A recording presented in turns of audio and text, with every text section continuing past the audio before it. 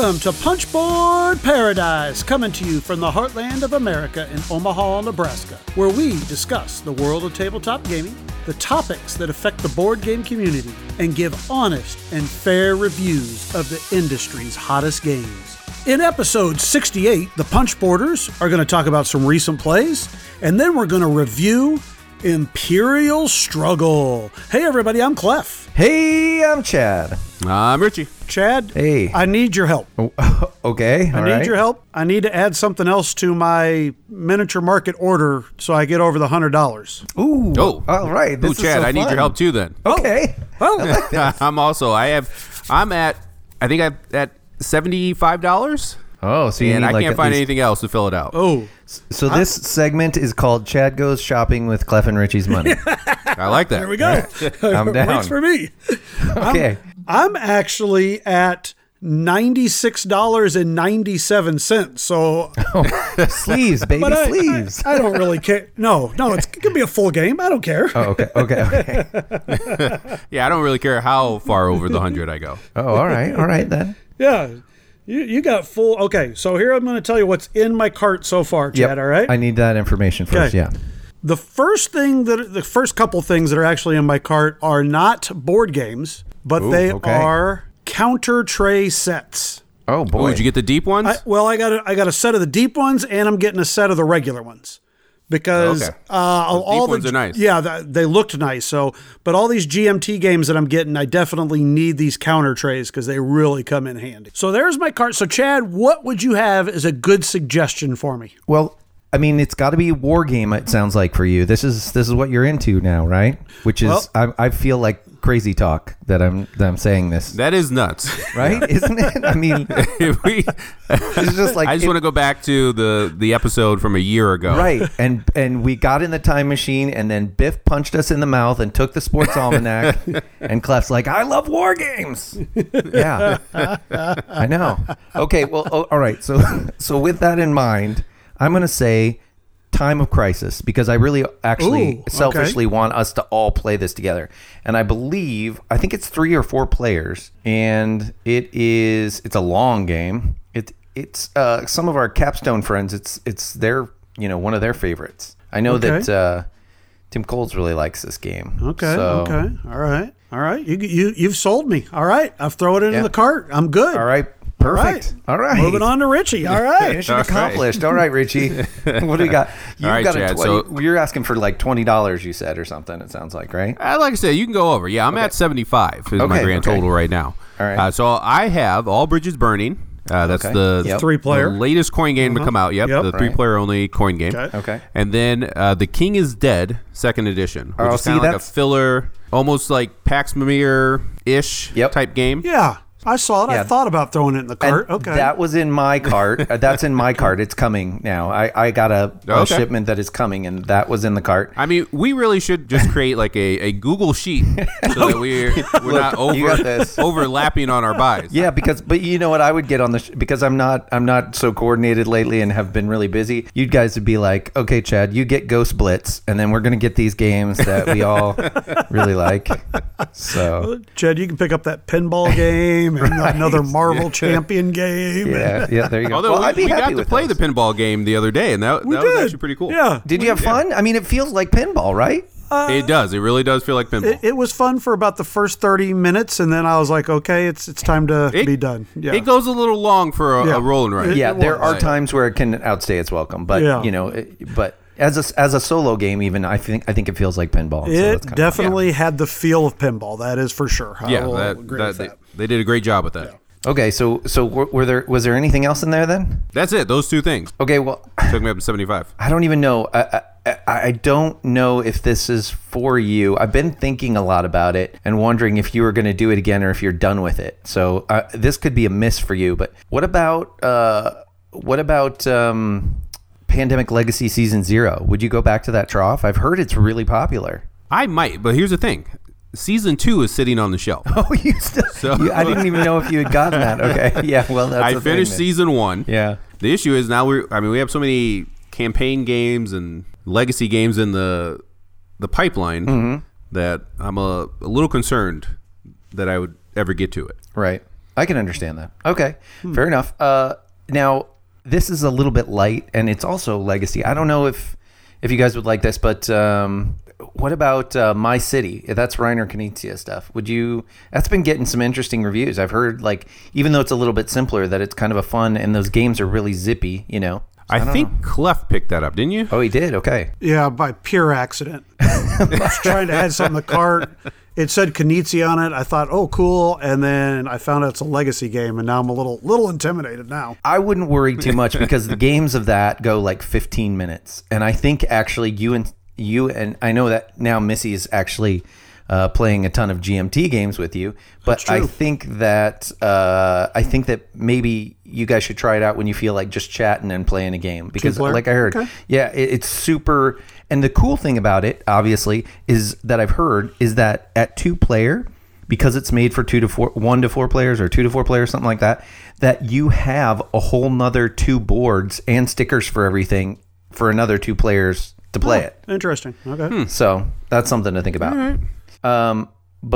And then Richie, Paris is out. Did you get Paris? Because it's Kramer and Kiesling. I haven't yet, but once again, Clef bought that. Well, how am I supposed to help you out? I'm winning this here. I think that's really tough. And honestly, I have been like, I've put that in the cart. I've taken it out because I'm trying to be good and wait till I can play Clef's copy before I just pull the trigger on it. But sure. Like you said, it is Kramer and Kiesling. It's the production looks beautiful as well. Well, I know. Okay, so here's my last ditch effort here, and I might just have to go 1 for 2 after that. But at the risk of making one of our sponsors upset, how about Folded Space? They've got a lot of new inserts on. They do have a lot of new inserts on there. Yeah. I own most of them already. Oh my God! Because I backed their Kickstarter a long time ago. Oh, okay. But I like the Paris suggestion, and honestly, the My City.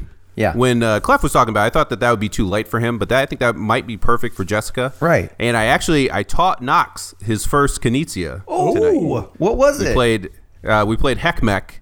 That's the copy of it. I think the American version is Picamino. Yeah, absolutely. Yeah, he did well, and he actually understood it. The strategy he's still getting down a little bit, but for a 5-year-old, I was impressed on how well he did. Nice. Fantastic. More important, did he have fun? Yeah, they really enjoyed it. Isla was on my team, so she got to roll the dice. So. Good work.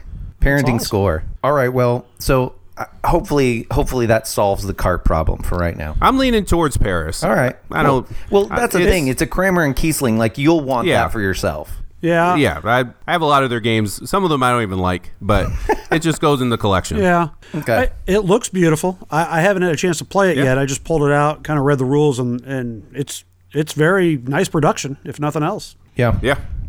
Well, okay, so Chad, I think you did pretty good. All right. Yeah, I'm gonna give you a solid B+. All right, I'll take that. Right now, where I'm sitting, I'll take a B+ any day. So let's talk about recent plays too, because we started to talk about that. But Clef, I have been hearing that you played a game that I don't know when I'm going to get to play, but it's sitting on my shelf. So you played the Versailles game. Oh, I did. The other Jeff Engelstein game, not the pinball one. Yes, well, quite different, that's for sure. Yeah. I did get a chance to play Versailles 1919, and it's a GMT game, and like you said, it's from Jeff Engelstein and Mark Herman, and wow. I'm just going to start off by saying really, really fun for the first time playing it. We kind of started, the game itself is there's a bunch of issues. So if you imagine it's right after World War I, and all the Allied powers are kind of getting together and trying to determine kind of what rules or what, things are going to happen after the war. And so you've got Britain, you've got America, you've got Italy, and you've got France. Basically that's each player is going to be one of those powers, and you're trying to settle these issues, and obviously you want to settle them in the best way for you. And the way you're doing this is you have 15 influence cubes that you start off the game with, and on your turn you either have to put out influence onto 2 different issues and be winning those 2 issues, or you have to settle an issue, or you can return cubes from the exhausted pool, and your cubes get exhausted after they've been out on issues and such. And so it's a really fun type of like, I'm trying to get to this issue and then somebody else is going to outbid you.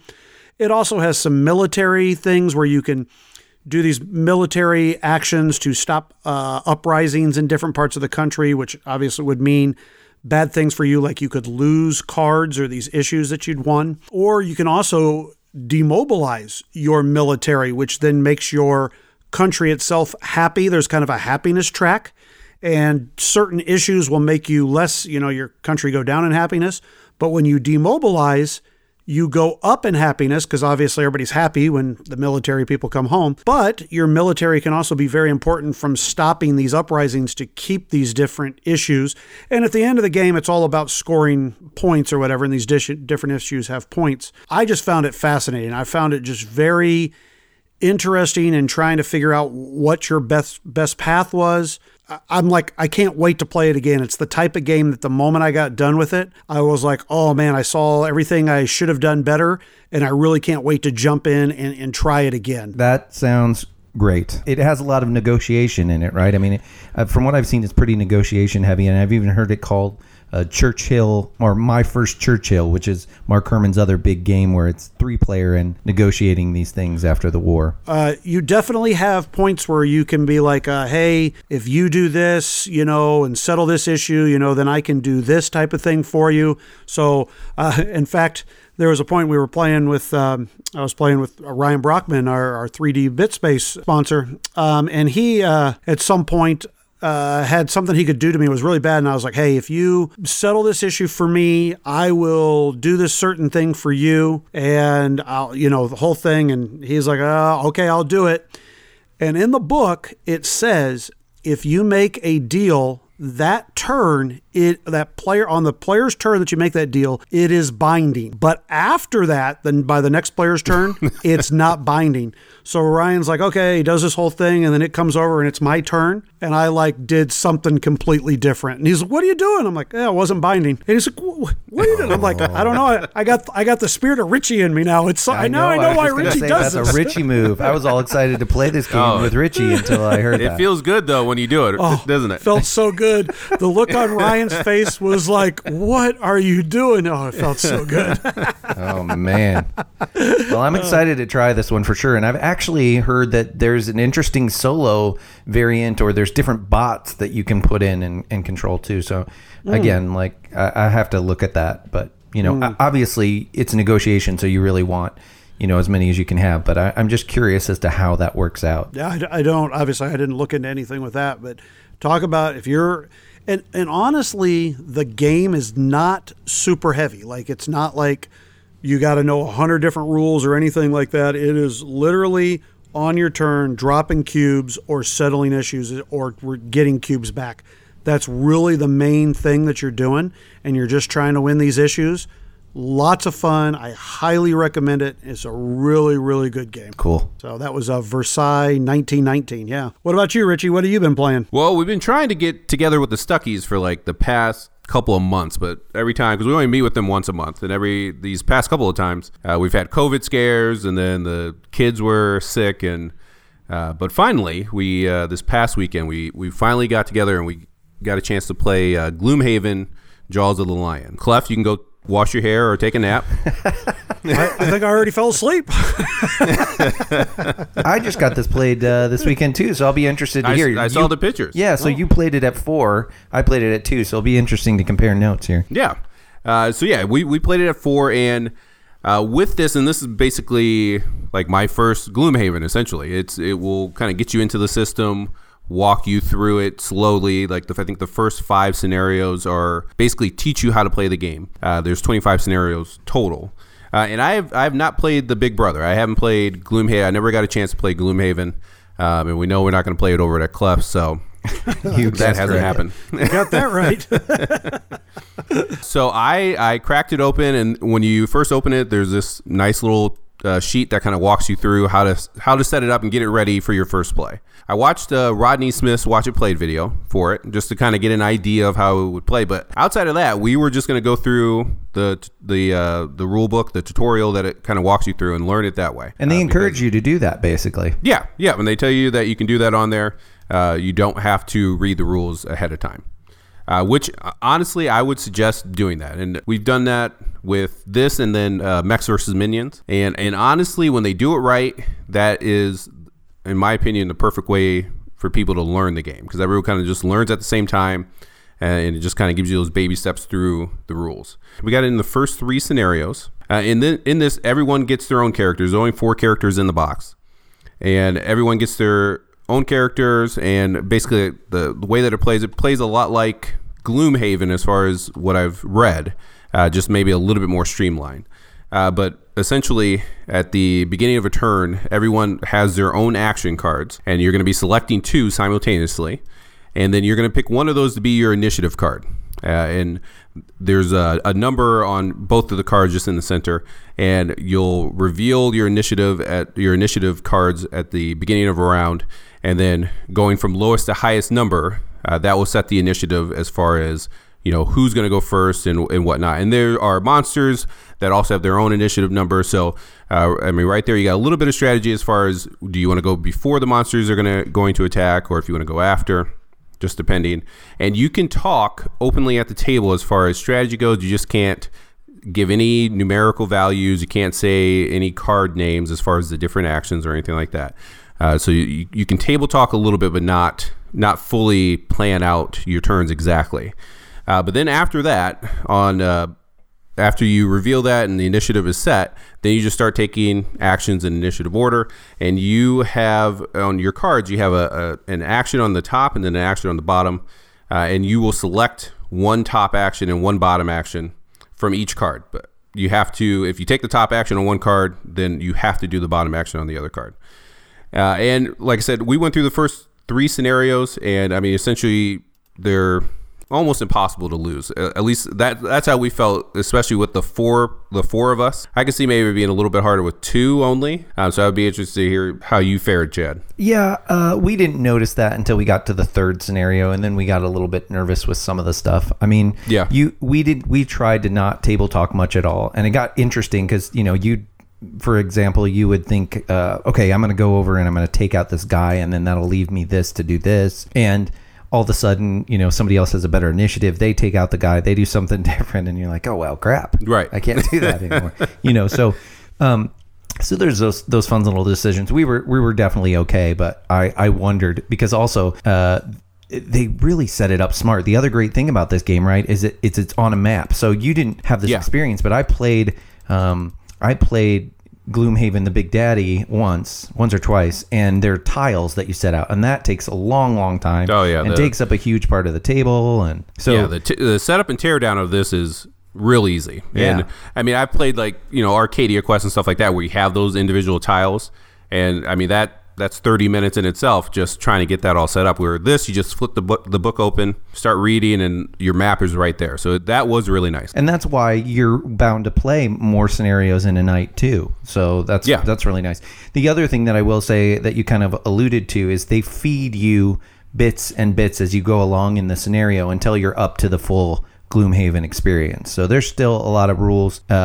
We did 3 scenarios too, and there's still a lot of rules that haven't been added in. But it's, I think, the way to learn it, because it gives you the hunger for the game without pouring everything on at once. And you still get the nice thing of upgrading your characters, so they get different kind of attack cards in their deck and different abilities as you go on through each scenario. So you're invested, but you don't drink from the fire hose right away. Right, yeah, exactly. And especially with this group, because they do get overwhelmed if you throw something big on the table with a lot of moving pieces. So I would say this was perfect experience for it. If you are interested in Gloomhaven, I would definitely recommend starting with this if you get the chance. Plus, it's like a third of the cost of regular Gloomhaven, I think. So I think I caught it on the Amazon Prime sale for like $37.99. Oh yeah, that was a big deal. And I think MSRP is like $50 anyway, so that's still not bad, especially when you're comparing it to Gloomhaven. Right. Yeah, well, cool. I'm glad you got a chance to play it. You think you will get through quite a bit? Were they really excited to play more of it? They were. Stefan, actually, he's going to try to late pledge Frosthaven now after playing it. So he's and they play a lot, just the two of them. They play a lot of dungeon, like they play Descent, stuff like that. So I think that would be perfect for them to pick up. Sure. Yeah, that's one thing I'll say about it is it's not my type of game necessarily. I'm not a huge dungeon crawler. And I think even though I haven't played it in years, I'd probably rather play D&D. But I played with somebody who loves that stuff and is really infectious, his enthusiasm for it. And so it's one of those things where you get into it because they're into it. And then that card play gives you sort of a little bit of the decision making you want. Yeah, definitely. So what have you been playing, Chad? Well, we talked about my first Churchill and my first Gloomhaven. I'm going to talk a little bit about my first Glory to Rome. So no, I don't think I'd call it that, but it has some elements. I'm going to talk about Fort from Leader Games and Grant Rodiak, and that's it's a card game. It's a deck building game, and it's kind of a interesting riff on it. Now, Grant Rodiak designed this game a few years ago as SPQR, which has something to do with Roman centennials, I think, and that sort of thing. So that was the theme. But here in this theme, you are a group of kids, and you're building your fort. And as you build your fort, you have stuff. You have toys and pizza. Those are your resources. You have toys and pizza, and you have kids in the neighborhood that you play with. And they're your deck of cards, basically. So it is like a deck builder in that you are building up your deck. You may be culling your deck at times, but you start out and it's a 2 to 4 player game, and everybody has their own set of best friends. These are 2 cards that you start with, and you can't lose them. And that's important because in this game, you need to use your friends or they might go away. You need to play with your friends or they might go away from you, because you are building up hands to play out. And these hands of cards with the kids, they have certain abilities and they have certain suits too. So they have the skateboard suit, the crown suit, the squirt gun suit. They're all different suits of cards. And that's important because that has to do with the action on the cards. So on each card, there is a public action and a private action. And so when it's my turn to go, I have my five cards in my hand, and I choose one of the suits that I want to use and a particular card with that suit, essentially. And then I choose to do the public or private action. I can do them in any order I wish, but I have to be able to do it fully. In other words, like you have different slots to gather stuff like pizza or toys. And if it's supposed to give me, that card is supposed to give me a certain number of toys, I have to have space for them. If I can only take a certain amount and I can't take the full amount on the card, I can't do that action because I can't do it fully. So anyway, I would take this action.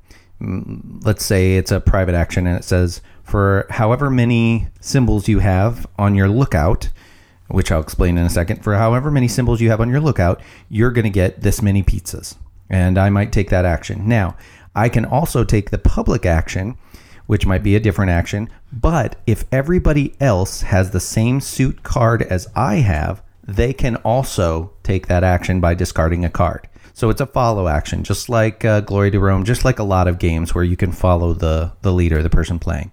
What happens sometimes, though, is when I'm taking that private action and it's my turn, if I have cards in my lookout, which is just like a lot of Carl Chuddick games like Glory to Rome, that means cards slid under my board with the suits.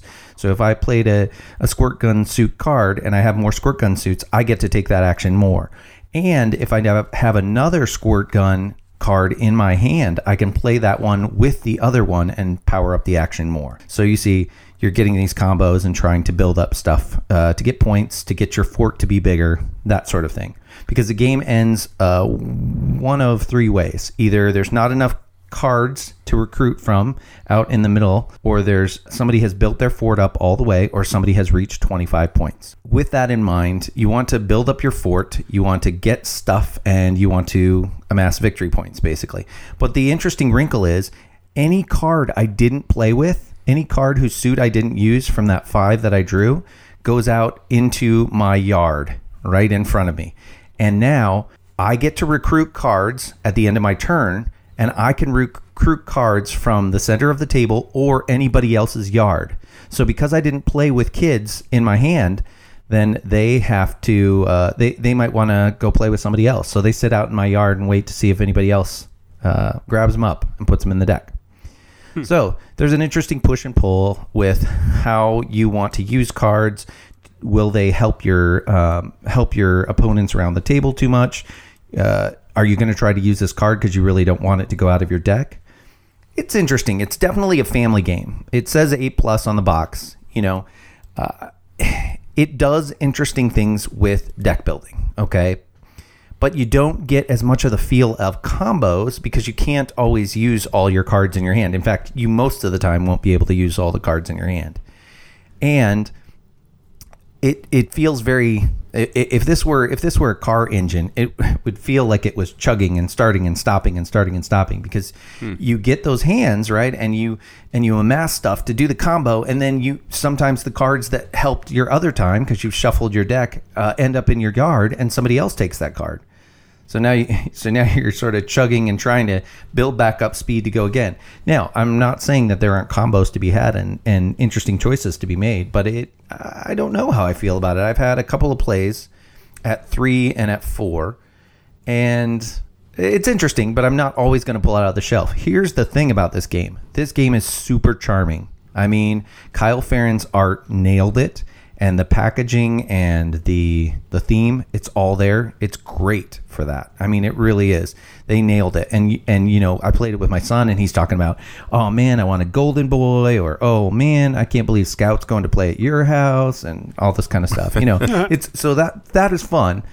But for those of us heavier gamers, I don't know if it has a lot of legs. It's an interesting idea, but it's like a family game for Glory to Rome fans, I think. And again, I don't want to say it's the same thing, but there's less of a sense of progression with this game because you're starting and stopping sometimes with your hands. But again, that's only after 2 plays.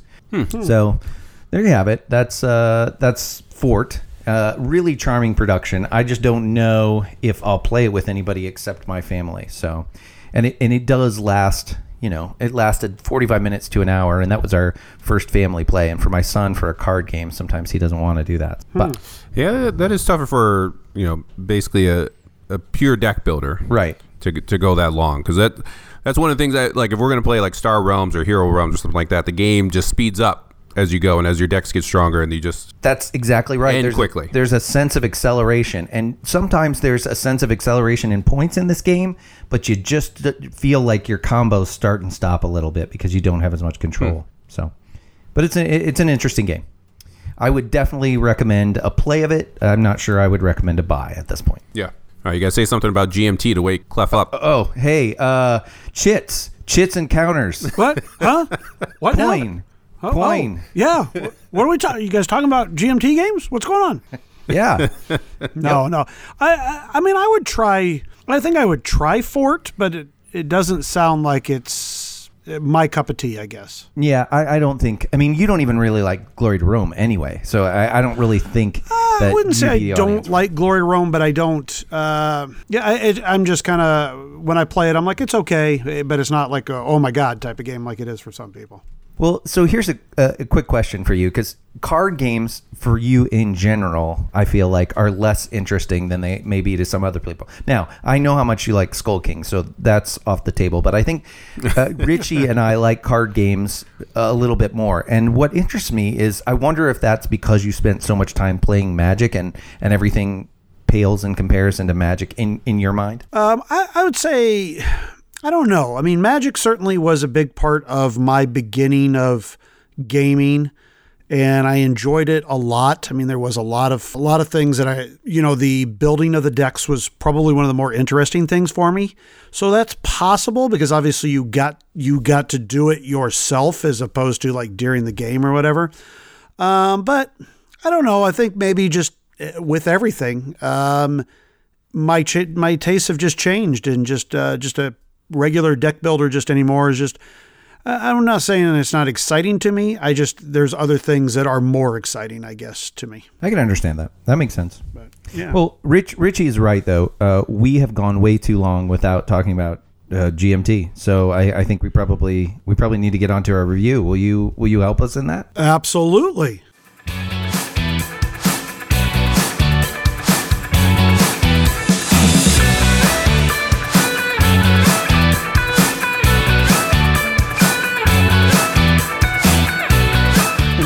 Struggle is a two-player game that is from GMT Games, designed by Ananda Gupta and Jason Matthew. It's a two-player game where one player is going to be playing the British Empire and one player will be playing the French Empire.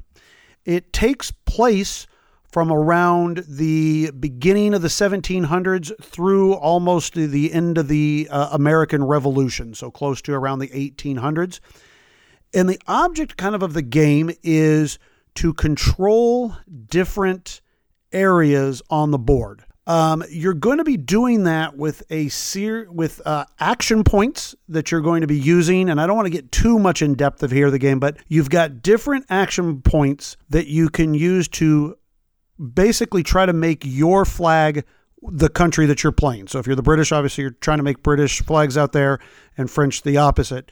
And you have merchant areas, you have military areas, and then you also have diplomatic areas.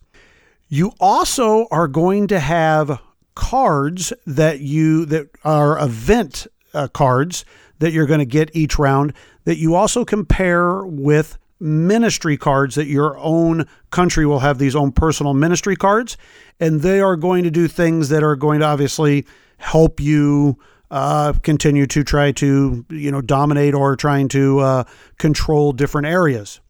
There is also, the game is played over 6 rounds. There are 6 peace rounds, and then there are 4 different wars that are kind of in between the peace rounds. And the wars are, you're not actually like any with like battling or anything in the sense of like on the board or anything like that, but you'll have this separate board where you're putting different war tiles on the mat.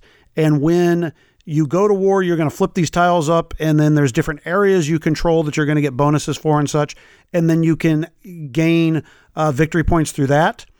It's very similar for anyone who's played Twilight Struggle. It has the same basicness of you are trying to score so many points, and if you get to so many points, you automatically win the game. Or you're trying to basically dominate the whole world to try to kind of win the game. I don't want to go too much into depth detail on the actions because we'd be here for, a half an hour, me trying to explain everything. But that's really the basics of the game, is just playing these action tiles and these cards. And really you're trying to dominate the world as either the French or the British. There you go. There's a really brief overview, Imperial Struggle. Let's talk about the game, guys. Okay. All right. So shall we start off where we always do? Components and graphic design and art. Richie, what's your thoughts on the old art there? The board is beautiful. That's a lot of GMT games, though. It's also very intimidating just when you sit down at the table when you're going to learn it. But once you know it, everything makes sense. And I think they did a great job of laying everything out. Obviously, this is something that you guys had to deal with more since you're the ones who taught it originally, but obviously there's a lot of errata that got posted afterwards of things that were printed wrong and whatnot, but they are going to be fixing those things. Outside of that, though, I love the board. I love all the components. I think they did a great job. All right, very good. Yeah, you can tell that this was a labor of love. The board itself is a beautiful map that it looks like old world map and of the time period. It's really beautiful in that way. It generally, with the exception of the printing errors, it generally conveys what it needs to, which is great. Why I say it's a labor of love is because there are these war tiles that Clef had talked about that you're devoting to the different wars, and they're nice thick chits that you want out there. But also, for every single war, there are different ones, and these are like +3 attack or whatever. They're also add debt to your opponent because debt is important. You can use money to add 2 points to your action points and that sort of stuff. And so there are those kinds of things. But they just needed to have one set. And honestly, I just play one set usually. But they have devoted different ones for each war because they have named them after things like George Washington or Marie Joseph Paul, whatever, Bunker Hill, those kinds of things. And each one is different for each war. So they didn't have to be that way, but you can tell, like I said, that it's a labor of love. And then, of course, they have the playbook that comes along with the actual rules of play, and that explains each individual chit and what the significance was. So in that way, if you are a fan of history, which you should be if you're playing a GMT game, it's the chef's kiss. What did you think, Clef? Oh, I thought it was, I really feel like GMT just does an outstanding job with their graphic design and with the art. The board is, it's big, it's a table hog, but it's beautiful. They have it very nicely. It's divided into 4 different regions, which are the regions that you're kind of fighting over to try to get victory points. And they do a really nice job of everything being very clear and, just understandable, which is something when you're playing a game like this, you want to be able to understand the iconography. Now, I agree with what Richie said. I remember the first time, and a local listener, Joe Farrell, taught me this game. And I remember looking at this board and just being like, whoa, what the heck is going on? There is so much. But once you kind of understand the game, I think it really works well. I think they did a good job of, once you know it, it clicks. Now, as you said, there are a couple of things. There is some mistakes on the board. There are some mistakes in the cards. So that's an unfortunate thing. But I think Richie was talking the other day. You can, I think, contact GMT and for $5 or something, get a packet or something to fix the stuff. Is that what it was, Richie?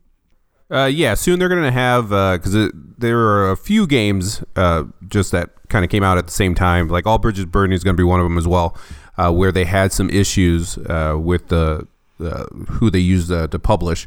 And so they're going to have like a multi-pack fix for all of these that you can pick up. I think if you actually bought them directly through GMT, you're going to get those for free. But if you bought them elsewhere, you can, I think, just pay the shipping to get it to you. Right. I think actually, because I did that, Versailles 1919 is one of them actually. So.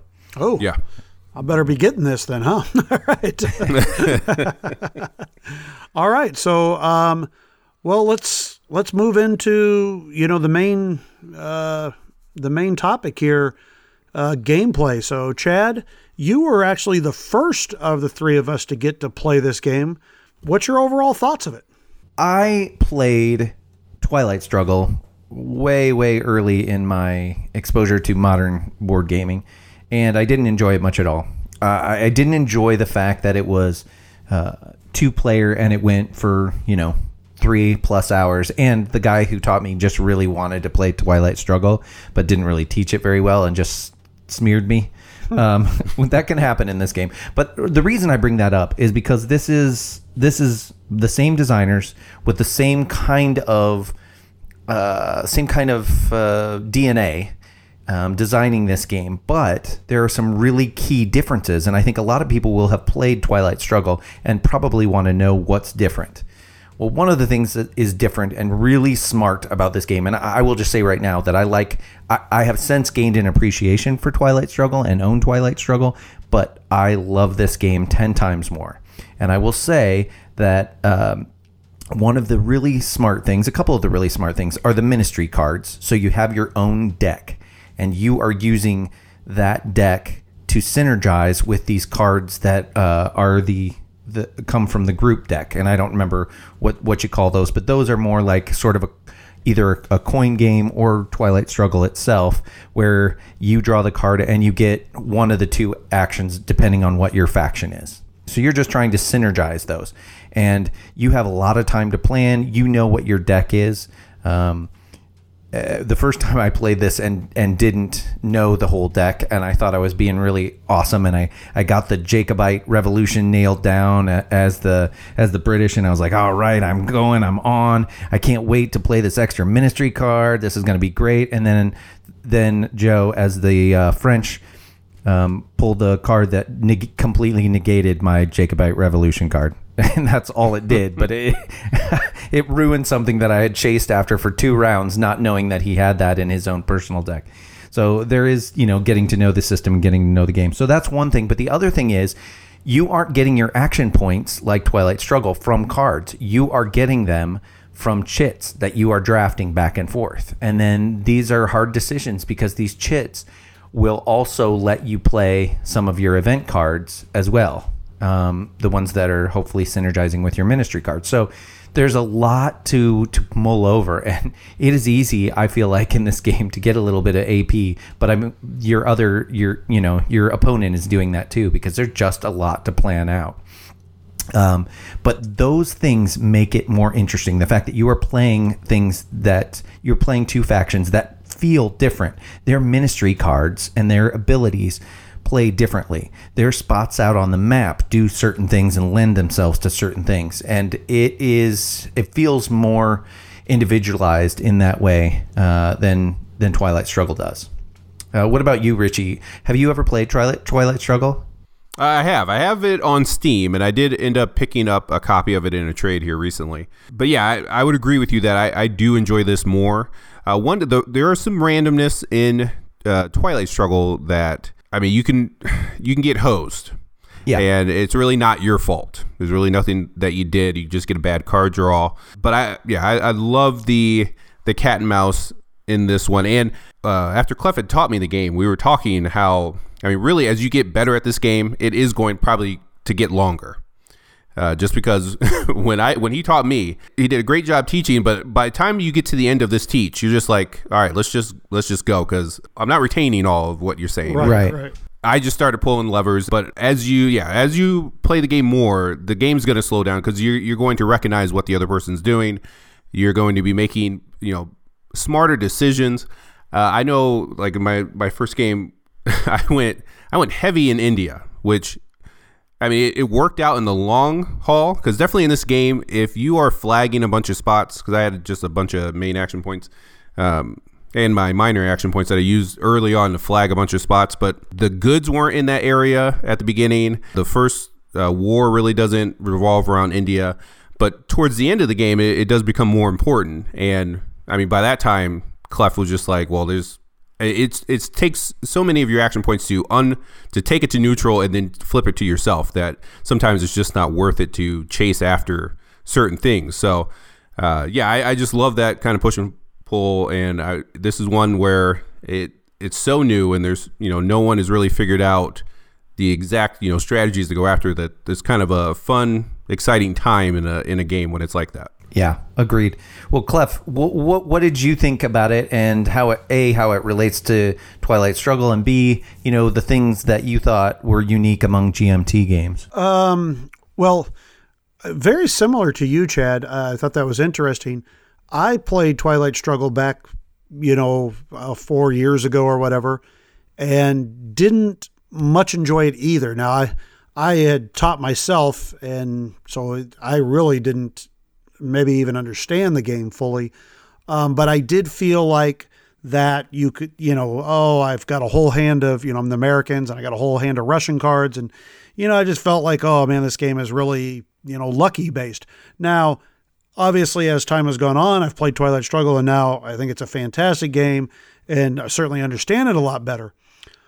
So when I first was ready to play this game, I was like, okay, is this just going to be Twilight Struggle with a couple of different, with a different theme, basically? And I'll start off by saying absolutely not. This game is definitely, it has the similarities in that you're trying to, have the tug and pull of the victory points.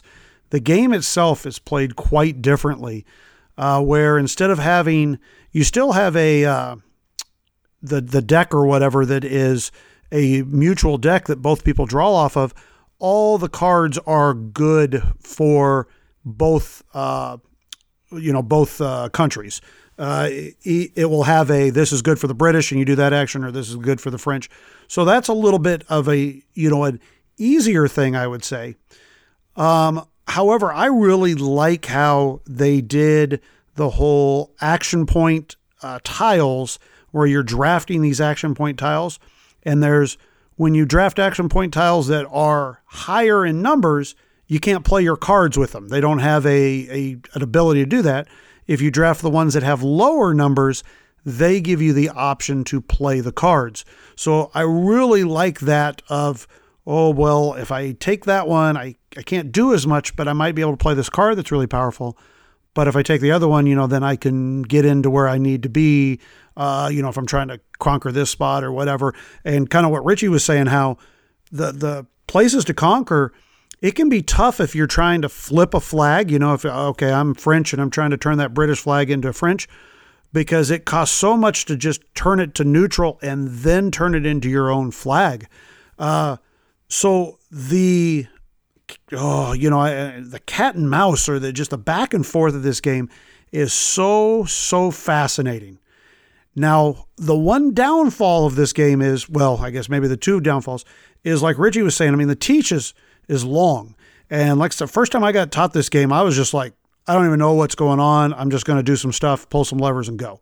And so the teach is long, and the getting it is long, but the game itself is long. It's a 2-player game, and you've got to say, especially if you want to teach somebody new, you're like, hey, we're going to have to set aside like 4 hours to do this, because it's going to take a long time to teach it, and it's going to take a long time to play it, because there's just so much, and you're going to have to go over some stuff. So, no, that all being said, this is the type of game that I really, really enjoy. I think the gameplay is very interesting. It's very, thought-provoking. It's the games that I like, and it's almost and I think I said to somebody, it's kind of a cross between like Twilight Struggle and one of GMT's coin games. I think they did a very nice job of kind of almost feel like combining those together and putting this into this system.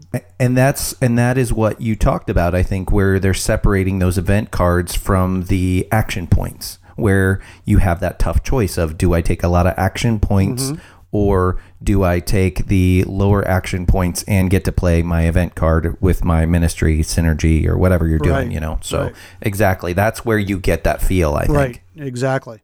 I will say too that one thing that's really interesting, where not only are you trying to control the map, right? You have each of those zones, like the India area and Western Europe, which is almost all diplomatic actions, very important there. And then you have, North America over in the Indies and all that kind of stuff. But those are worth points. But then it also kind of weirdly feels like a Euro game, because there are goods that come out every round that you are trying to have the most influence in. And so then you get victory points for those goods. So even if you didn't take over all the areas that you wanted to be able to take over, maybe you make that up. And that's why it's this push and pull. Maybe you make it up in goods that round. Or maybe you win the war, but you don't do so well in some of the other areas. Yeah. So that's how there's so much of a tug of war in this game. Well, and I like the fact that not only you're trying to get your flags out in the different areas to win the areas, but obviously doing that also then can help you win the goods, so whichever goods are out. And then it also then works towards the war, because in the war, like and we haven't really explained very much with the wars, but besides the tokens that you put on there, it really matters on the different alliances that you have in different areas, and especially in Europe, because it will go through and it will say like, hey, do you have an alliance with the Dutch? Yes. Okay. Then you're going to get an extra point. Do you have one with with Ireland? Okay. You're going to get another point. And it goes through each one of these things. And the more you win a region by, or by a war by, you're going to get more victory points. Or one other thing we haven't talked about is you get these conquest points. And when you get a conquest point, it is really strong, because you can just flip a flag immediately to yours without just one conquest point. But you can also take over what they call these territories. And both, French and the British start off with certain territories. And if you can take out one of somebody's territories, you can do what's called isolating, and actually isolate some of their items, so then they can't build off of them anymore, because they don't have like a like a main hub type of thing that you have to use. So this game has so many different layers of strategy, and even after playing it, 5 times, I'm still not even I feel like I'm below a beginner. I'm not even at beginner status yet playing this game. Right. One of the things I thought too that I'm finally learning to do is how to isolate certain markets, like you talked about, because then you can't build off of those because they're isolated. And the other interesting thing is how important, the first couple times I didn't understand how important forts are and how they protect your certain areas from being from getting what are those chits you put on them, not conquest but demolitions, or what do you put on the conflict markers? Yes, thank you. Conflict markers. So you get the conflict markers put on, and then of course that doesn't, then if you don't remove a conflict marker, then that doesn't count towards your area control of that area for wars or anything else. So, and conflict markers can give you bonus points towards wars if you've put them on someone else. So that's important. So I've just started more to use forts to advantage, and not just to think of them as, oh yeah, well, this costs a lot of points and I don't know if I want to put that down. Of course, squadrons do the same thing in protecting. But the other interesting thing that we haven't talked about yet is advantage tiles, and that's what Europe is really good for to me, because there's other places that have advantage tiles, but I've played a lot with Joe, and Joe's won every game, of course. So because it's Joe. I mean, really. But I just feel good if I can make it to the end of the game with Joe. So basically, there's an advantage tile in Europe, and it is for debt, and we fight over that all the time because it's really strong. I mean, you can get these advantage tiles if you have certain areas. If you have those locked up, then you get these advantage tiles on your mat, and you can flip them over once around and use their ability. And this reduces your debt, which is important, because debt, if you have more available debt, you can get more action points. So it's like doing more stuff. And so you're always going to want that. So if you can get a tile and keep it away from your opponent for more action points per round, that's a huge deal. We always fight over that. Yeah, I would say Clef and I, we fought over that same tile. And like you said, debt is so important. I love the mechanism in it where if you are at your debt limit, and something your opponent does, like during the war, gives you more debt, you're just going to start losing victory points. So right, and it's just one of those things you need to spend those action points. So just because you need to get those extra action points to start flipping flags or filling in the board for yourself.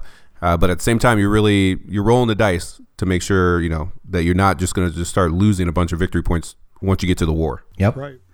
Okay, so there is a lot in this game for sure.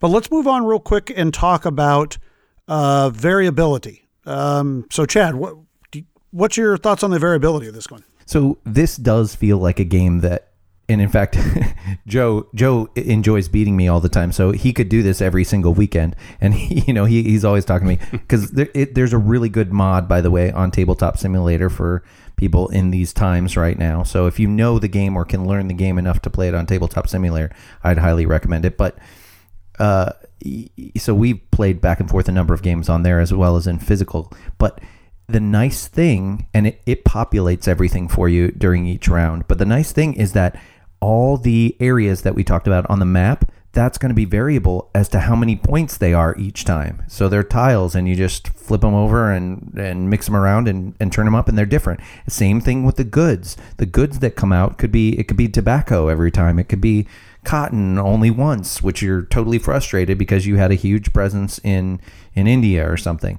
It could be just a number of things. And then, of course, that whole huge deck of event cards that you will get and that only help your side, or you only get to play one side of that card, so there's tons of variability, I think, in a game like this where so many decisions can make a difference. Well, how did you feel? I feel like it's high. How did you feel, Richie?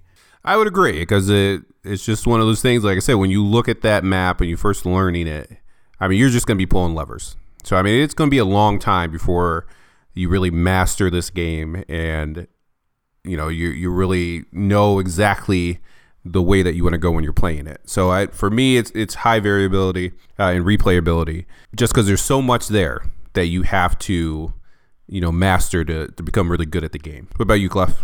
Now I will say this. I mean, the ministry cards, there is only a few choices each era, so there's not a lot of variability there. And the first set of event cards is kind of actually a smaller deck. But once you get into the Empire, the Succession, I guess, is the first session. But then when you get into the Empire phase, you shuffle in a lot more cards. So there's a lot more variability, I think, once you hit that. But agreed, where, you don't know what's going to score, what goods are going to come up. You also don't know which areas are always going to be the more lucrative when it comes to the victory points, since those change every single time too.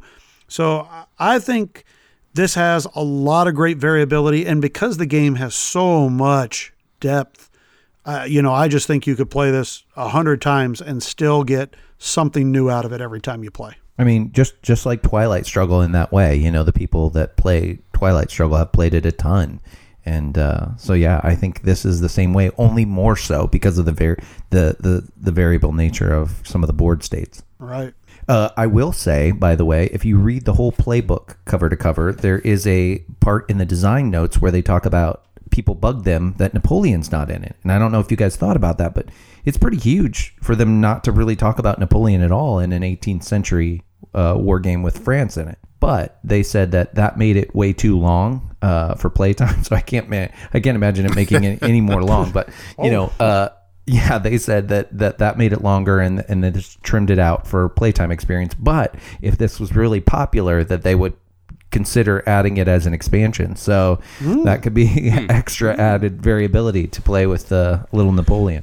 Well, I did tell Richie at some point we're going to be playing this game, and then about the time we hit the American Revolution War, we're going to set it off the side, and we're going to go play Liberty or Death, and then we'll come back and we'll finish. Exactly. Yeah. So I totally agree.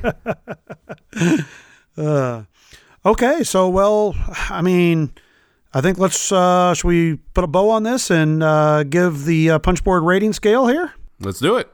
All right, so at Punchboard Paradise, we rate on a 6-point scale, with a 1 being a game that makes you miserable and a 6 being a game that could be in your top 10 of all time. Chad, what would you give Imperial Struggle? Well, like I said, I really like this game. I mean, I really like it. It is one of those games that you could play it and totally be satisfied.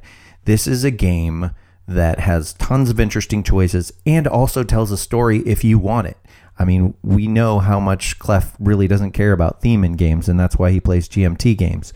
But I will say that there are some really interesting stories to be told here on the cards. They're right there, and the back and forth. And you will walk away from this game saying, you remember that time where I thought I had you and you did this, or your when you killed me, when you chucked my squadron and you were able to, get yours in there. There's tons of it. And it makes for a really interesting night. And so I will say, for couples gamers, if you have that person that you played Twilight Struggle with, oh my gosh, snatch this up. You're going to be in love. It's going to be the best thing ever.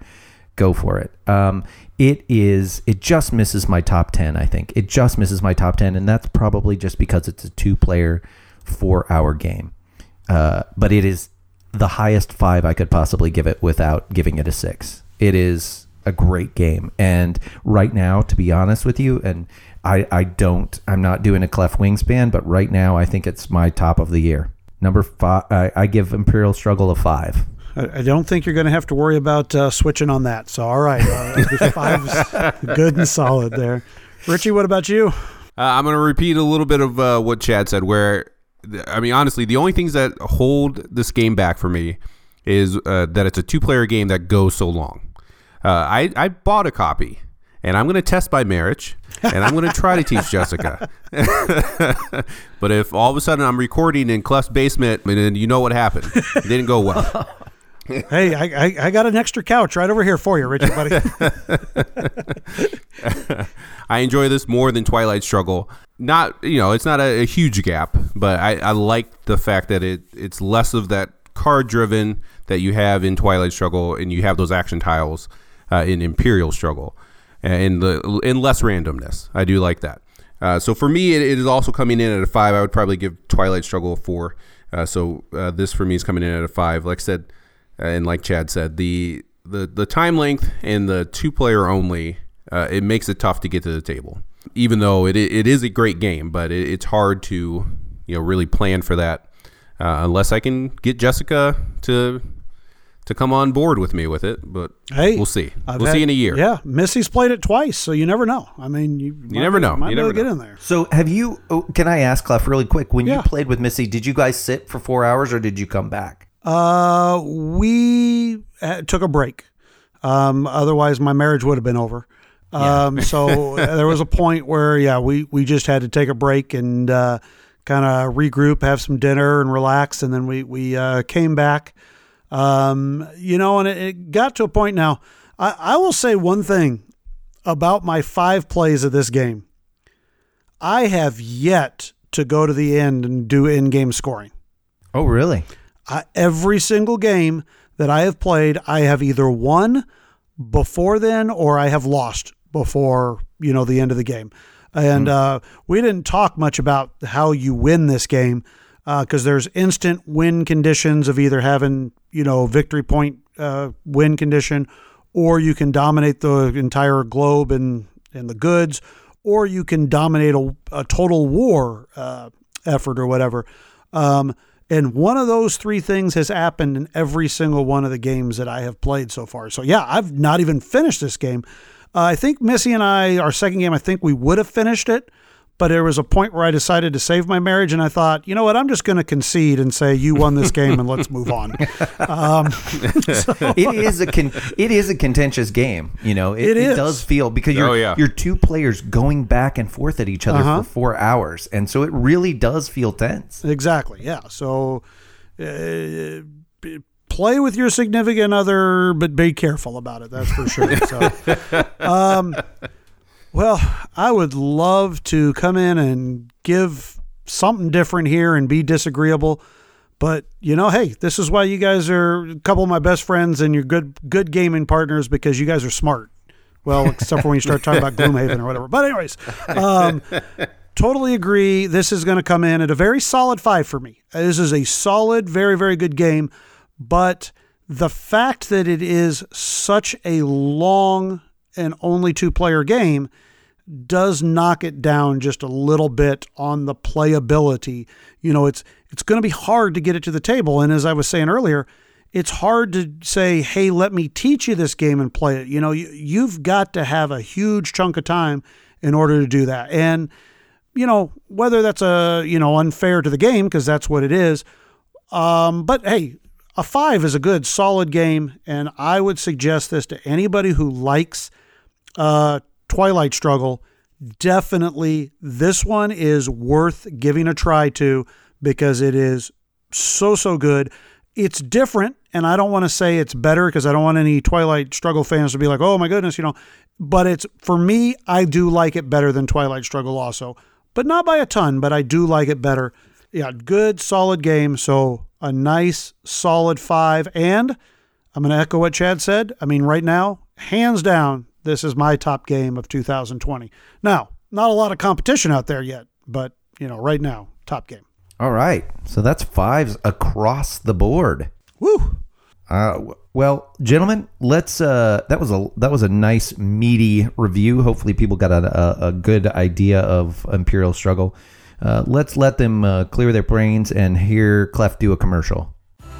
How many times have you spent more time getting your board game set up than playing it? Well, if you have, then you need an insert from 3D BitSpace. They make great ones from Marco Polo to Grand Austria Hotel. You can even contact the owner, Ryan, about a custom insert. So head on over to Etsy.com and search 3D BitSpace. And when you order, also send Ryan an email and mention Punchboard Paradise and receive a free hex tray. Get to playing games and not setting them up.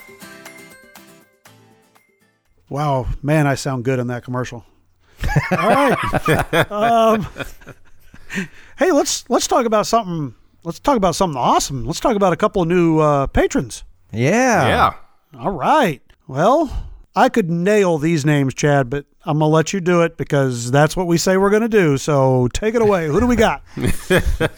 We have two brand spanking new patrons. Really excited. And that is Jacob Brethauer and John Frazier. Thank you, both of you. And thank you to the whole rest of the patron crew that we got and all our listeners. And we know, especially in these trying times, not everybody can support us, but just by listening and talking about us on the social media interwebs and boosting us, that helps too. So we really appreciate y'all's support.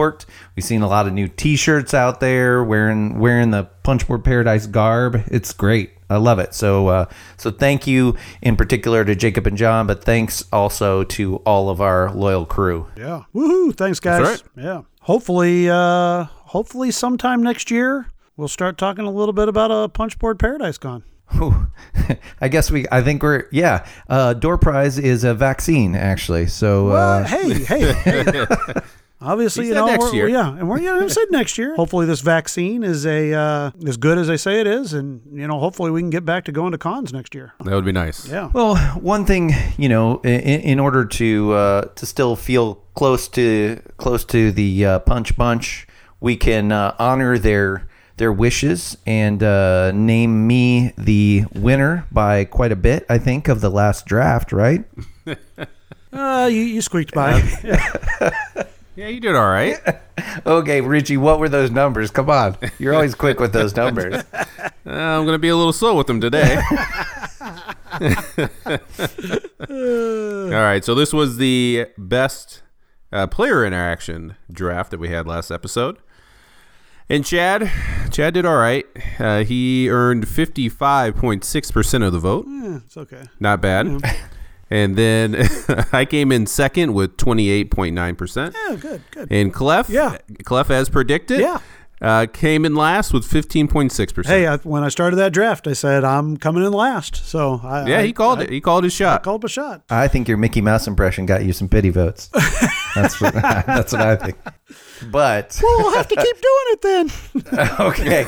Well, that's my one request for starters is gonna be for this minute that you not talk in it. But I think as the winner for my request, I want you to talk about one of my favorite topics, and that's why we're going to talk about it. Chicago style pizza, and why it is. Ooh, I like this one. Yeah. Chicago style pizza, why it's superior, and why hamburger on pizza is a freak Midwestern hick thing.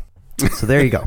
Let's hear you talk about it. Well, Chicago style pizza, when you're eating it in Chicago, is a lot of fun because maybe you're like at a Cubs game or watching a ball game. That'd be nice.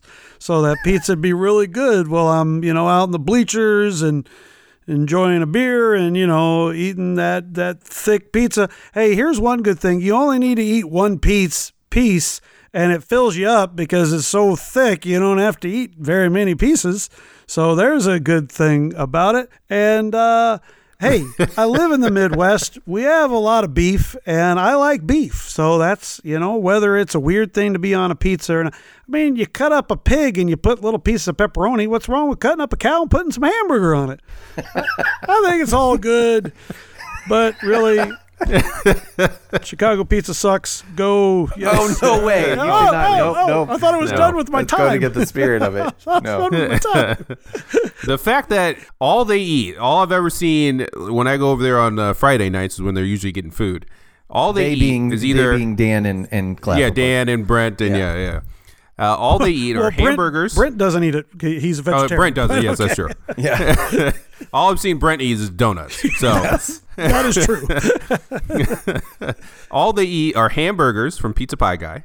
Yeah. Or hamburger pizza. Yeah. They claim Papa Murphy's is the best. This is where I really disconnect. So good. Oh, so good. I really disconnect from Clef because I love Pizzeria Davilo, which is Chicago style pizza around look here. at you. I love it. Oh, man. It's fantastic. Yes. And they said some not nice things about that the last time you brought it. I know. Chad, just so you know. Oh, it was Yeah, the worst I know. pizza ever. I know. I know they did. But it is fantastic. Nice taste, Richie. I can always count on you. That's great. All right. Well, a valiant effort. I appreciate it. Hey, that's why, just like in board games, there's all different slices for different people. There you go. Well, So Punch Bunch, thanks for hanging with us. Sorry this episode was late. We're just trying to be safe, but we really appreciate it. I just want to say, hey, take care of yourselves. That's important right now. And try to take care of each other. Yep. Thanks, everybody. We really, really appreciate it. Have a good night. Thanks for listening. Punchboard Paradise would like to thank our loyal listeners as well as the publishers and designers that have provided review copies. You can find us at punchboardparadise@gmail.com. You can find us on Twitter at Punchboarders. We are on Instagram at Punchboard Paradise and Facebook at Punchboard Paradise.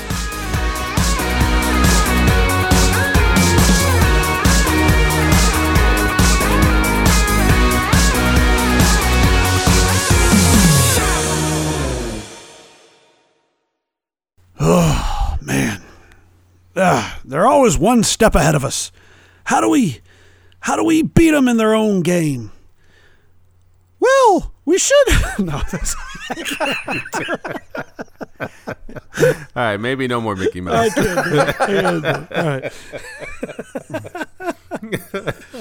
right. Okay.